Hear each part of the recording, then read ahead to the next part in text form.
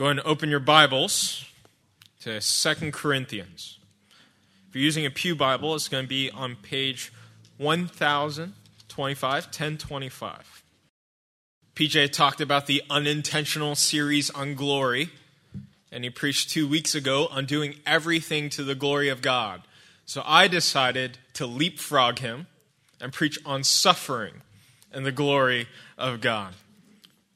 So we'll begin where I preached 3 weeks ago in chapter 3, verse 7. And if this is the first time that you're using a Bible, the big numbers are the chapter numbers, and the smaller numbers are going to be the verse numbers. So we're going to go back one chapter to 2 Corinthians chapter 3, verse 7. And we're going to read it all the way to chapter 4, to the end of that chapter, so we can get a full picture of what Paul is saying and what God is speaking to us from 2 Corinthians chapter 3 and 4.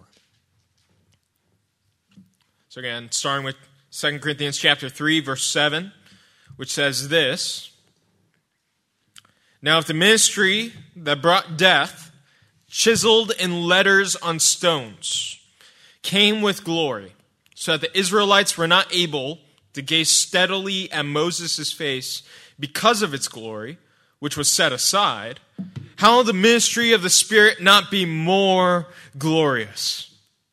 For if the ministry that brought condemnation had glory, the ministry that brings righteousness overflows with even more glory.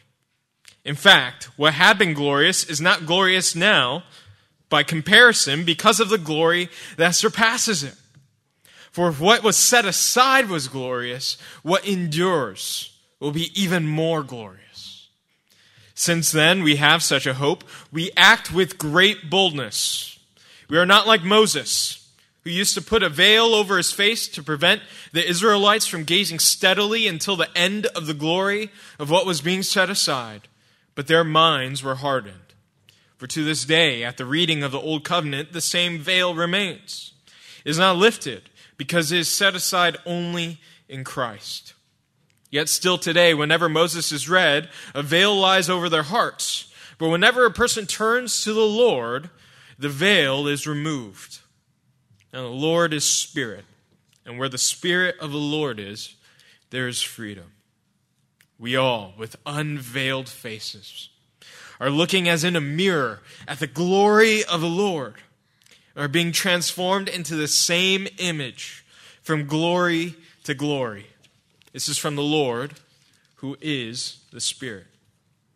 Therefore, since we have this ministry because we were shown mercy, we do not give up.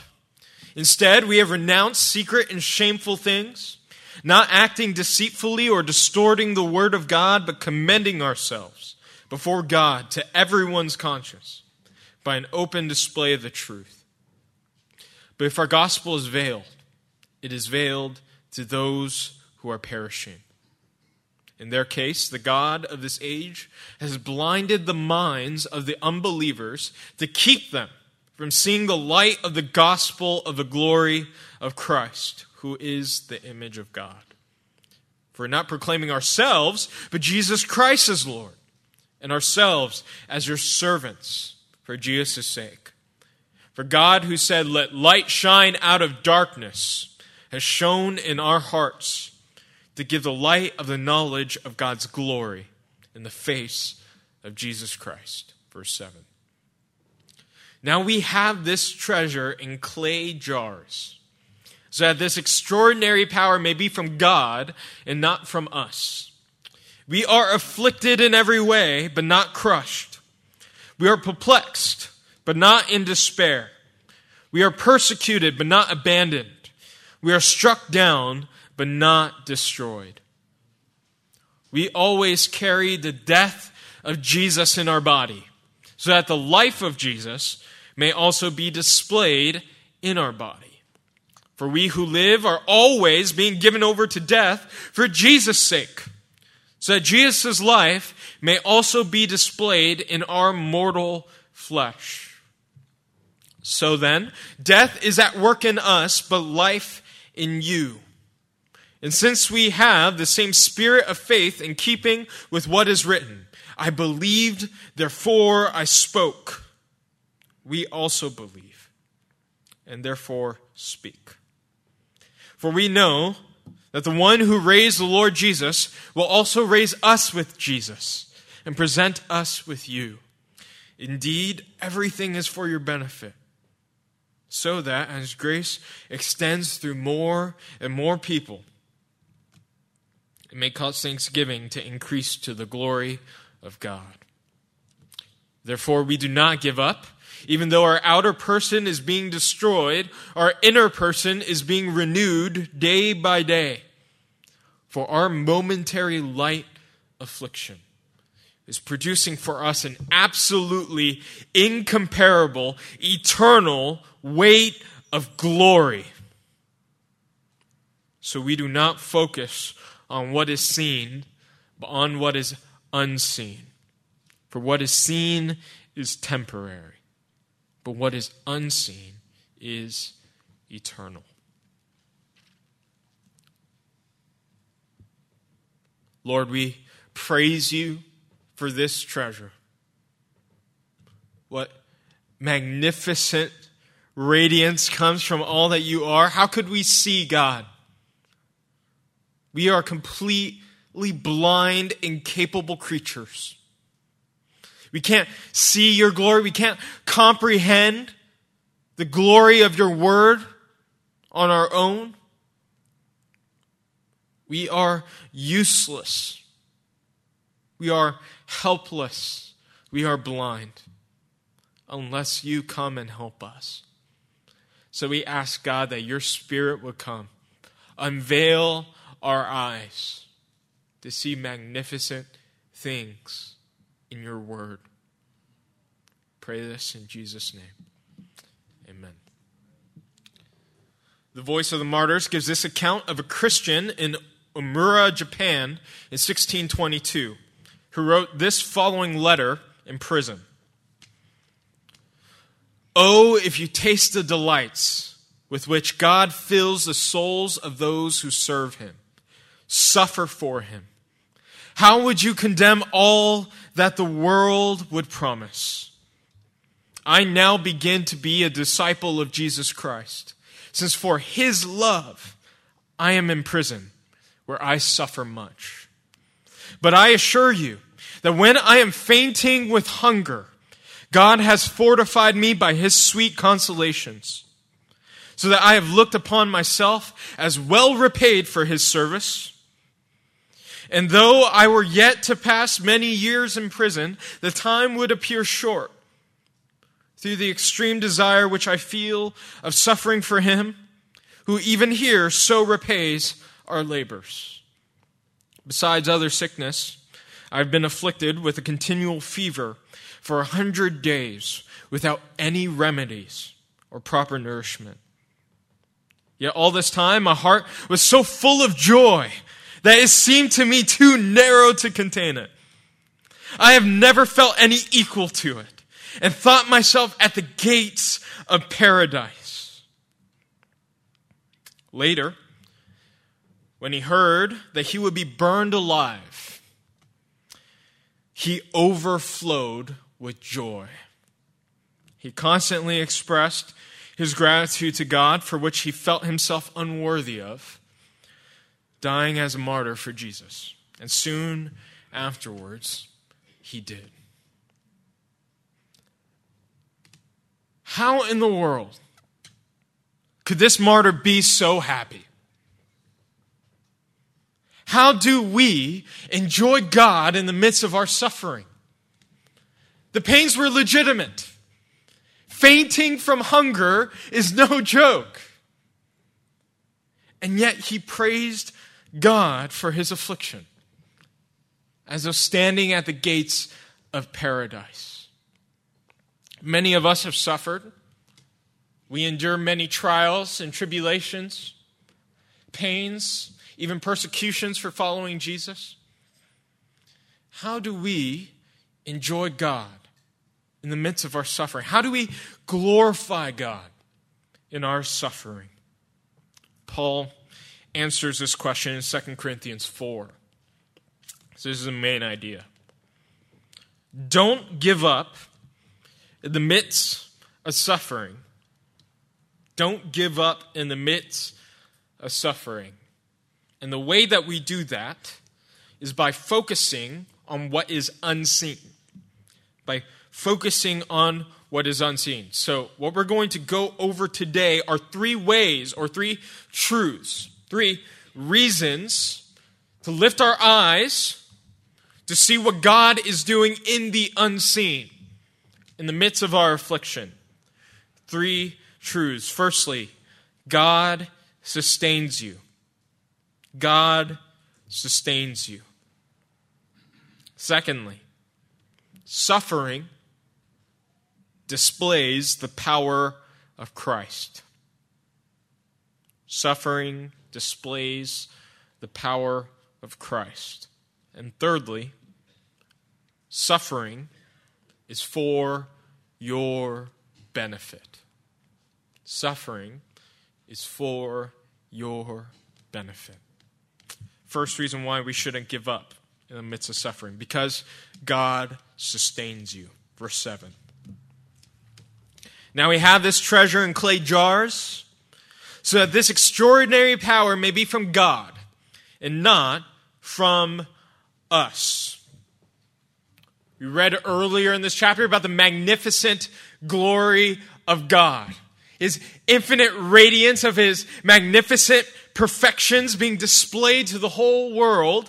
And Paul is saying that this extraordinary treasure, this blazing treasure, this radiant treasure is being stored in jars.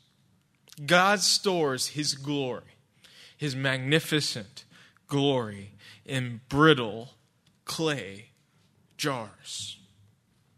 In brittle clay jars. Why does He do this? So that the power of God is shown. He elaborates in verse 8. We are afflicted in every way, but not crushed. We are perplexed, but not in despair. We are persecuted, but not abandoned. We are struck down, but not destroyed. These brittle clay jars that would crumble at dropping them at the floor are being pummeled by the jackhammer of this world, and yet still remains. They endure in the midst of affliction. They stand firm. They stay in place. They do not crush. We as Christians maintain our hope despite not knowing the exact details and means to how things may work out. We are persecuted, but we are not left. In fact, we are sharing in the sufferings of our Savior. We are struck down, but we are not destroyed. We are sustained by the supernatural power of God. Now let's think about this for a moment. There's nothing inherently in the brittle clay jars themselves that would enable them to withstand the forces of this world. Right? There's nothing inherent to those clay jars that enables them to stand. I'm house sitting for my godmother, and she has those little glass statues of those holy children with wings that are praying to God. Now, if I took one of those with my hand and pelted it against the wall, it probably wouldn't look the same.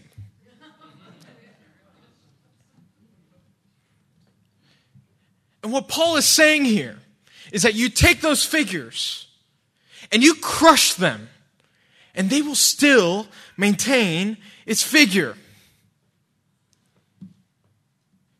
If we could have done this on our own, then God doesn't really have anything to do with our endurance, does He? If we could somehow withstand the forces of this world by our own character, by our own merit, by our own steadfastness, then God doesn't really have any part to do with it, does He? We have everything to do with it. If these clay jars are able to stand by themselves, then we display our own greatness, not God's.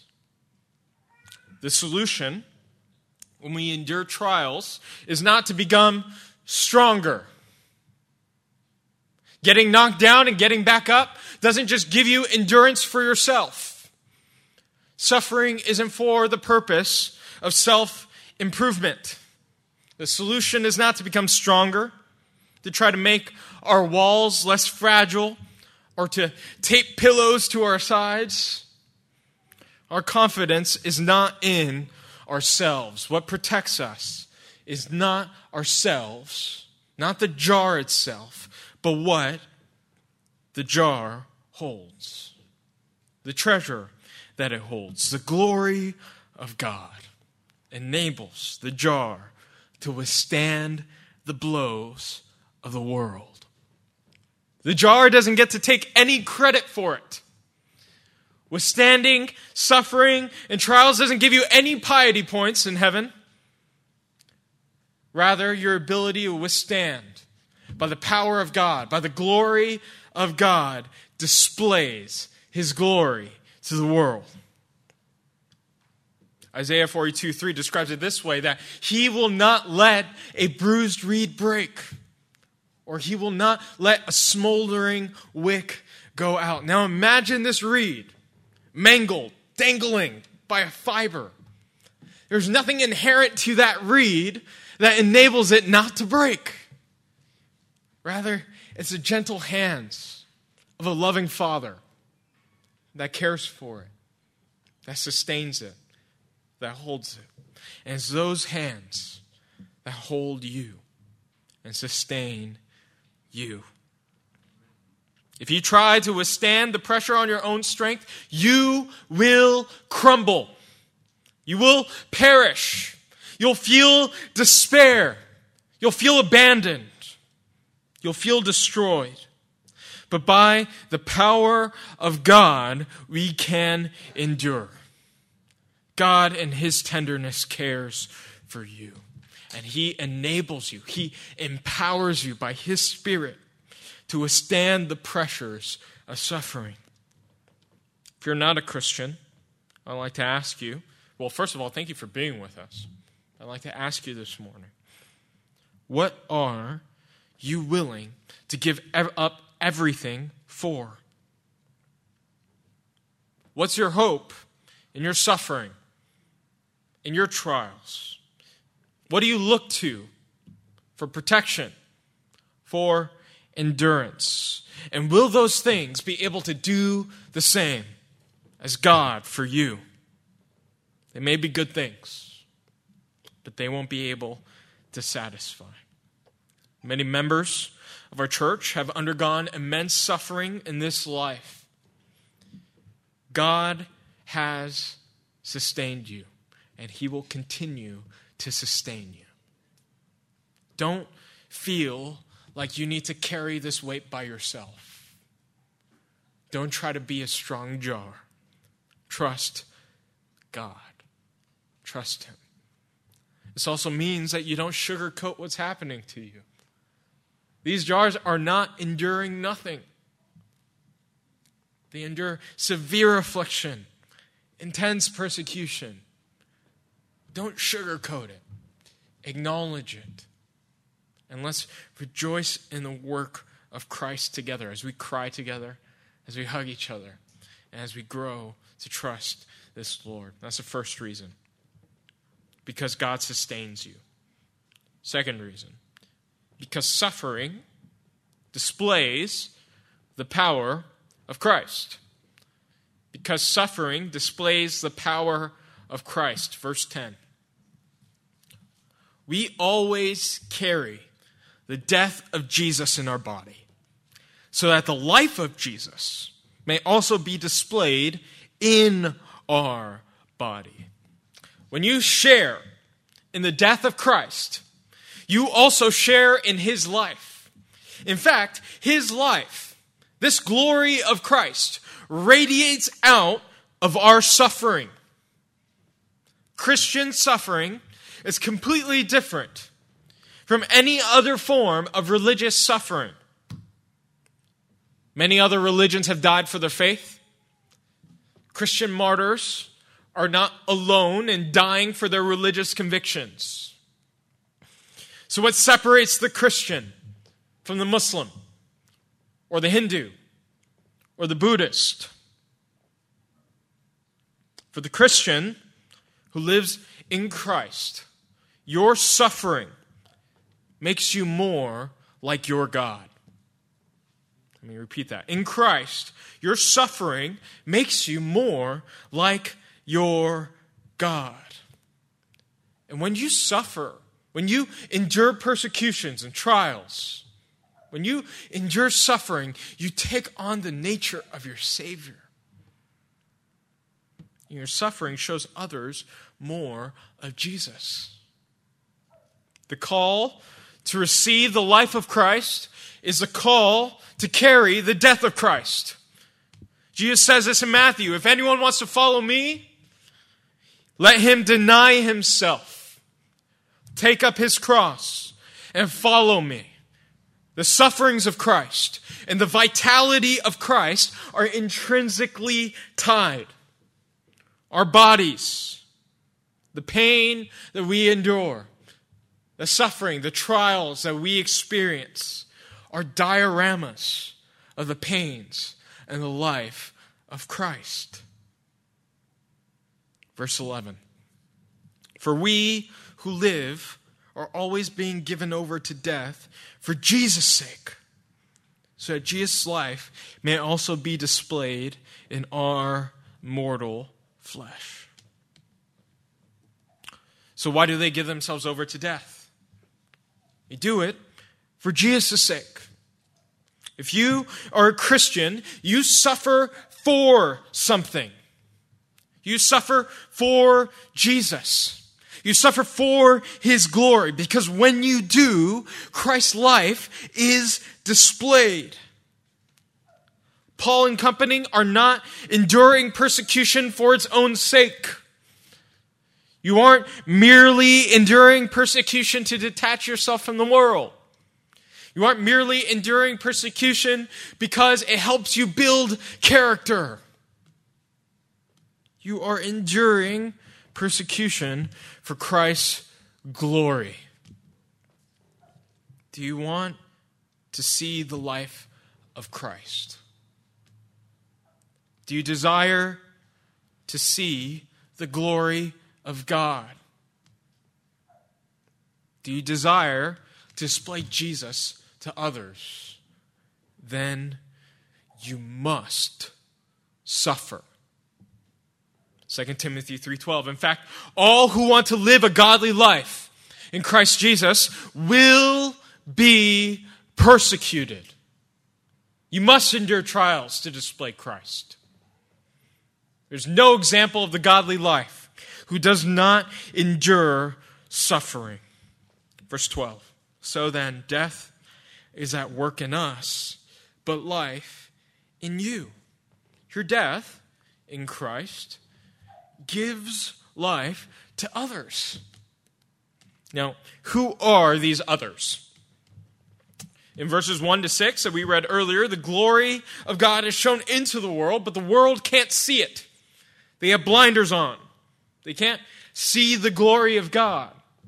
So to whom does our suffering give life to? It gives life to the church. Your trials, your suffering, your death gives life to your brothers and sisters in Christ. See, enduring suffering is not merely a private matter. It's actually a means by which Christ gives life to His people. So I'm 22. I haven't suffered much. I'm a novice when it comes to the sufferings of this life. And the little that I've suffered, I hope that I've suffered well, but there have been times I have not suffered so well. But watching you, brothers and sisters, for the past 3 years, suffer well has been an immense source of life and encouragement to my soul. So I'd like to thank you and encourage you to suffer well.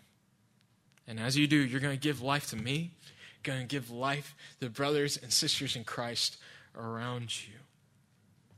This means that you should share your suffering with others. Suffering isn't merely a private matter. You don't put on a happy mask when you walk into the church building Sunday morning. Your suffering is actually a service, an act of love to the brothers and sisters in Christ around you. That as you endure pains, as you endure suffering, you actually emanate the life of Christ to others. And the church, as you pray for one another, as you cry together, as you endure together, you emanate the life of Christ. You show the glory of God. And this goes beyond just this local church. This also means that we rejoice and we experience the life of Christ when we hear of the persecuted around the world. When we hear stories of the faithful brother in Japan, or Asia Bibi, or plenty of other persecuted Christians around the world, we receive life. Which is why we pray for the persecuted in our evening services. I would encourage you, persecution.com. Go, read stories of Christians that are standing firm in the faith in the midst of insurmountable opposition, and be encouraged. Receive life into your soul. And attend the evening service as we hear stories of faithful Christians today, weekly, suffering for Christ. And let's pray for them together. Verse 13. And since we have the same spirit of faith in keeping with what is written, I believed, therefore I spoke. We also believe, and therefore speak. Paul is quoting Psalm 116, so let's keep our finger in 2 Corinthians and then turn back in our Bibles to Psalm 116 to see what Paul is referencing. Psalm 116, going to be looking at verse 5 to 11.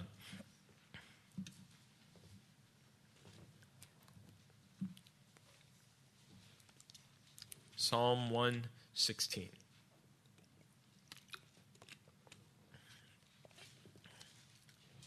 It says this: The Lord is gracious and righteous.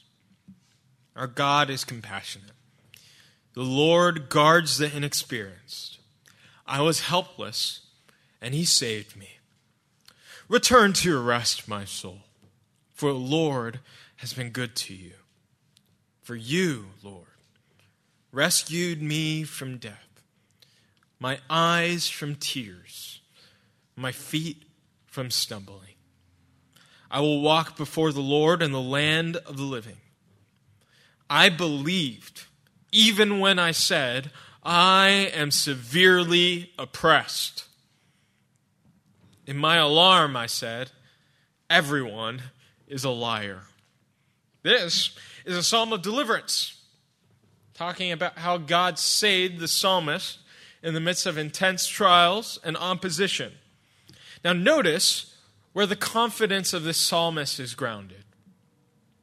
The psalmist's confidence is not found in the goodness of his circumstances. He's not saying, I believed when I spoke because things were good around me. His confidence is grounded in the God who put him in that particular circumstance. He's in the midst of suffering, but because he knows that God is good, he's able to believe when he speaks. Another thing to notice here is that he says in the midst of his belief that the words that he spoke because he believed was, I am severely oppressed. I am severely oppressed. I trust you, Jesus. This really sucks. I am severely oppressed right now. The solution to suffering is not to belittle it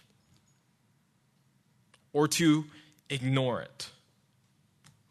When we proclaim victory in Jesus, my Savior forever, It doesn't mean that there aren't moments of hardship.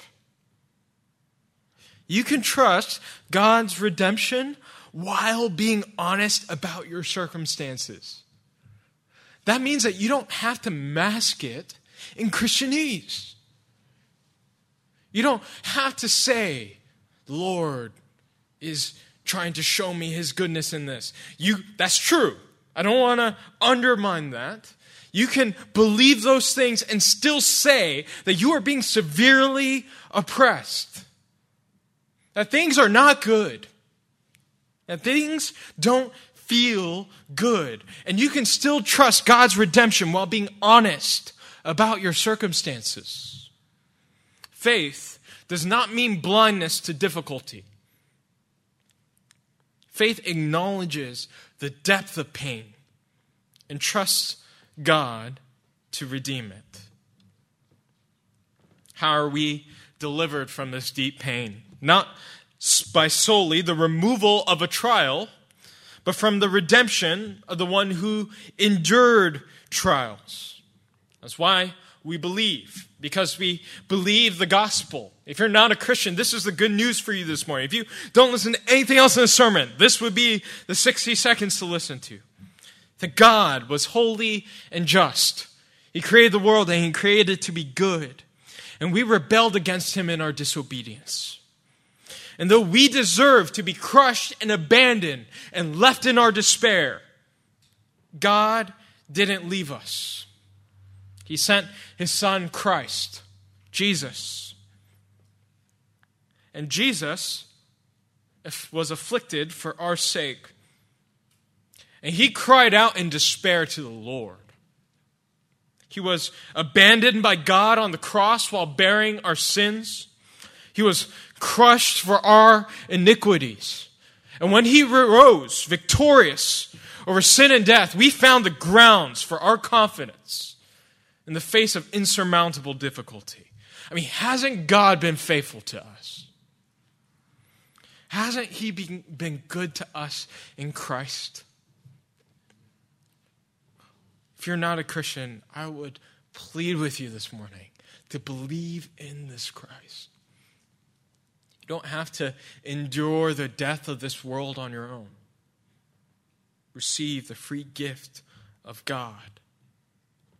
So what do we do as Christians? We believe, not just for belief's sake, not just for being a good Christian's sake, but because we've been delivered. Past tense. We've been delivered on the grounds of what Christ has done for us. So, we believe in a deliverance from the past, which gives us confidence to speak in the present as we look eagerly towards the future. I'm going to say that again. We believe in a deliverance from the past, which gives us confidence to speak in the present as we look eagerly towards the future. Verse 14. Turn back with me, 2 Corinthians 14. For we know that the one who raised the Lord Jesus will also raise us with Jesus and present us with you. Paul speaking in the first person here. He himself was enduring affliction while writing this letter. He was being persecuted. And Paul knows with confidence that God will deliver them from their present affliction. He's confident that God will deliver them. And where's his confidence rooted in this verse? In the one who raised the Lord Jesus and will also raise us. His confidence is rooted in the resurrection of Christ. What a foretaste of deliverance. How unwavering our hope. That Christ in power is resurrected as we will be when he comes. In Adam, everyone dies. And in Christ, we live. That's where we find our hope. That's where we find our confidence. Christian, continue to trust this Jesus. Hold on to him as he holds on to you. And Bethany Baptist Church, we hold on to Jesus together. This isn't an isolated thing. It doesn't happen in your rooms alone, in your car alone, your homes alone. We hold on to Jesus together. That's why we're here for each other. That's why we agreed to the church covenant. We're here for each other. For better or for worse. For rich or for poor. We are covenanted to one another. We are intrinsically tied to one another. So we suffer together as well. That was the second point. Because your suffering displays the power of Christ. Here's a third reason, or a third truth. Because suffering is for your benefit. Because suffering is for your benefit. Let's look at verse 15. Indeed, everything is for your benefit, so that as grace extends through more and more people, it may cause thanksgiving to the increase to the glory of God. Everything is for your benefit. Suffering is for your benefit. Persecution is for your good. The afflictions and sufferings, the hardships, the tears are for your good. Now, how is it for your benefit? Because as you suffer, you share in Christ's death. And as you stand firm in the midst of unspeakable pain, you show the glories of Christ. You show the life of Christ. And as you radiate the life of Christ, that grace of Christ extends to more people. That life, that glory emanates out of you. And it causes more people to give thanksgiving to God. Your suffering can be the cause of other people's worship. That as they see you suffering and holding on to Jesus, they see just how valuable Christ is to you. Is he worthy in the midst of unspeakable trials? Yes, he is. And you say that as you endure. But how is this to your benefit? How's it good for you? Great for everyone else. How's this good for me? Because as you suffer, you get to taste and see more of God's goodness. You get to see more of his glory. I mean, if you're suffering this much, and you're enduring this much trial, and you have hope, how much greater was the suffering of Christ? How good was God to you? How gracious was God to you? The bitterness of your suffering reveals the bitterness of the sufferings of Jesus. And shows the sweetness of his goodness to you. And as you delight in the glories of this Christ, as you taste and see that he's good, God is glorified. God is glorified. The faithful suffering of Christians abounds to the glory of God. Verse 16. Therefore, given all this, given the clay jars, given not being destroyed, given the life that we display in the midst of our persecutions, we do not give up. Even though our outer person is being destroyed, our inner person is being renewed day by day. The sight of God's glory gives context to our endurance. They can strike your body. They can harm your outer self. They can try to destroy you with all the arrows and weapons of this world, but your inner self is fortified by the Spirit of Christ day by day. And praise God, it's day by day, because we need him daily.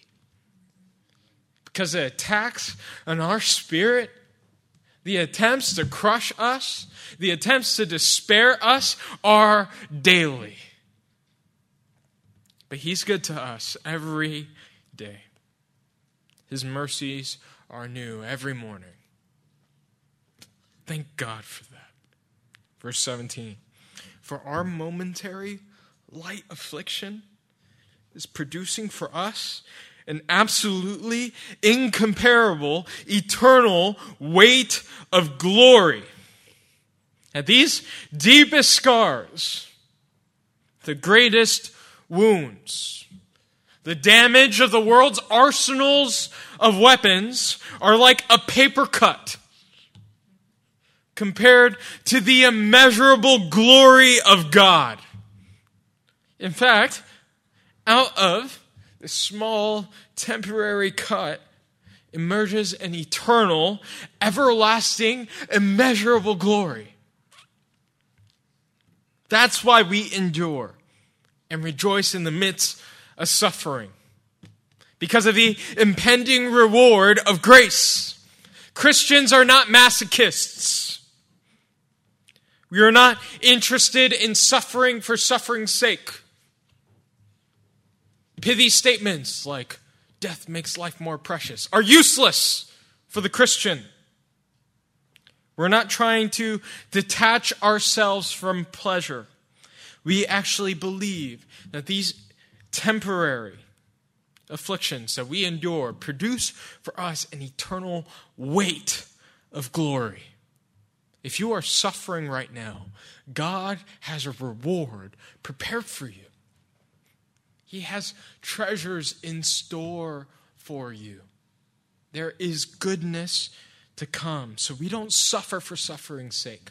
We are suffering on the promise of future grace, of future goodness. We are suffering for the sake of coming joy. That the pain that we feel right now will give us immeasurable happiness when we see God in glory. Verse 18. So, because of that, we do not focus on what is seen, but on what is unseen. For what is seen is temporary, but what is unseen is eternal. This is why we focus on the unseen. To see reality, we actually have to transcend the physical. We have to transcend the obvious. Now, this doesn't mean that we ignore the present circumstances. Focusing on what is unseen does not mean that you ignore what's seen. You believe, that's why you speak, right? That I am severely oppressed. So how do you say that you're severely oppressed without focusing on what is seen? How do you focus on what is unseen while still recognizing the legitimate harms, the legitimate pains of our trials? The solution is not to be blind to the present affliction, to be sitting in a room that's on fire and just pretend that it's not there. But what you do is you look through it.